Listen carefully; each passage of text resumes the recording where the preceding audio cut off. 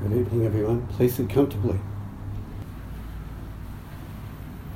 For those of you who might have been here last week, the first talk I gave this year was the importance of looking at taking refuge in the three treasures. The three treasures is Buddha, Dharma and Sangha. What I was saying last week is I found that I was reluctant to give talks on that in the past because it sounds too religious, and that people can get the wrong idea of what taking refuge in those things are. It's not a place of complete safety, in a sense, as though it's something to cling to like a belief, where it covers over all of our insecurities in some kind of way, in a false way. Basically, the whole practice is about, in an emotional sense, is about understanding the fears that run our life and looking into those fears so those fears don't run our life like they used to. But one other aspect that I want to emphasise too about taking refuge in the Buddha, Dharma and Sangha is taking refuge in the Buddha's teaching and the set of teachings and the teacher of a group who is taking that leadership role, and in a group, is that we do take refuge in the precepts, and that's a very important part of practice. So anyone who is a teacher, who's going to be a teacher in the true sense of the word, needs to be someone who keeps the precepts, right, of not harming, not exploiting people and so on.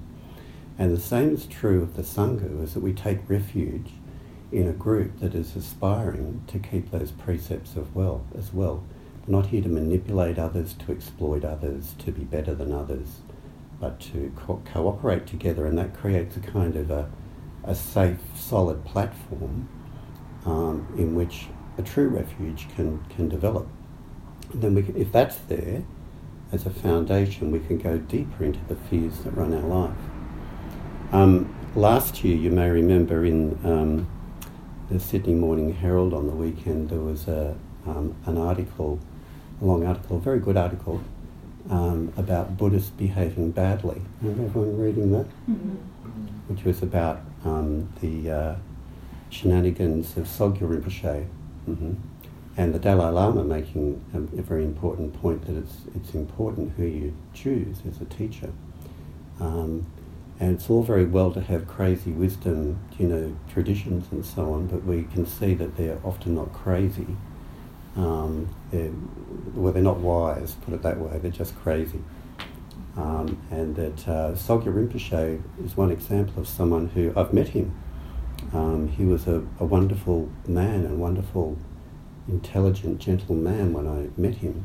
But obviously what was exposed is not keeping the precepts. If that doesn't happen, there's no refuge.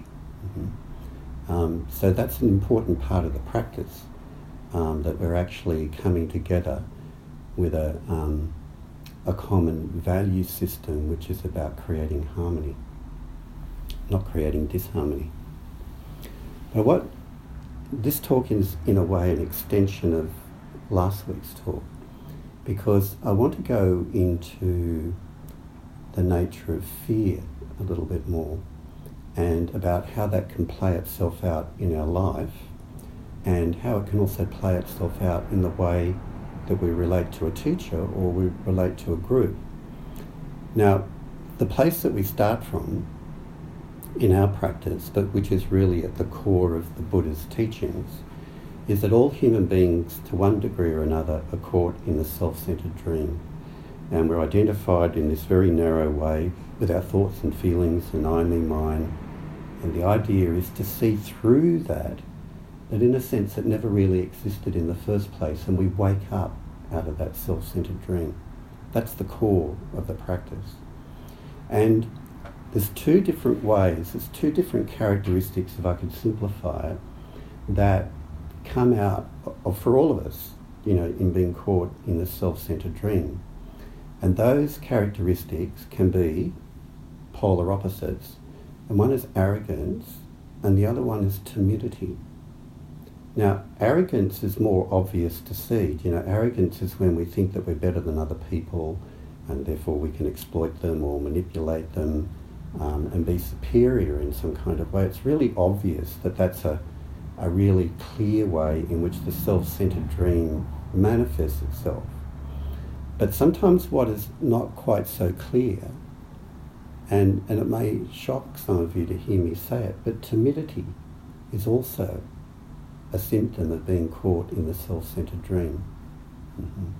So arrogance is when we're sort of boldly putting ourselves out there and we think we're better. But timidity is kind of that, so it's an overinflated position, right? But timidity is an underinflated position, right? And within timidity, there is a lot of fear. My hunch is in arrogance there's a lot of fear too. That's just the way it manifests as a defence or a compensation. But at the core of all of our practice is actually looking into fear and how fear runs our life. Because if we're caught in the self-centered dream and we're identified with this very narrow sense of self that it's something we've got to protect, or it's something we've got to hold on to in some kind of way. So as an emotion, fear goes hand in hand with that. And there's many people who can take up meditation practice of all different kinds, and they can meditate for years and years, often by themselves, or they come along to a group and they sit in the corner, don't really relate to anyone or the teacher or anything like that. And yes, you can get a calmness out of it, but you never end up facing your fears. So you never really mature in the practice. And that timidity can run our lives, not just in a Zen sense, but it's just a reflection of how our lives can be run by that fear that's running there all the time. Sometimes when people hear me say the word fear, they think it's, I'm not fearful, or there's not fear running my life. The word might sound too strong, right? Or I'm just stressed, or a bit anxious or whatever. But underneath, fear is, as my teacher Joko said, is our most primitive and basic emotion. And all kind of Dharma practice is about having the courage to see that and to look into it, not to look away from it. Because like I said, you can do meditation year after year after year and quietly. All the old Zen books look at this issue and point it out. You can sit there quietly, not really relating to anyone or to anything, and you go into your own quiet little bubble, but your fears remain unexamined. And so there's no depth, there's no maturity actually develops in the practice, and you remain fearful of all kinds of things. Fear of intimacy, fear of speaking up, fear of just being yourself, whatever it might be. So if the Dharma practice is to really be something that transforms our life, that's what we need to do. We need to acknowledge it when fear is there, and then instead of escaping from it, to seek false refuge in our lives in whatever that might be, whether it's in over-entertainment, whatever it might be.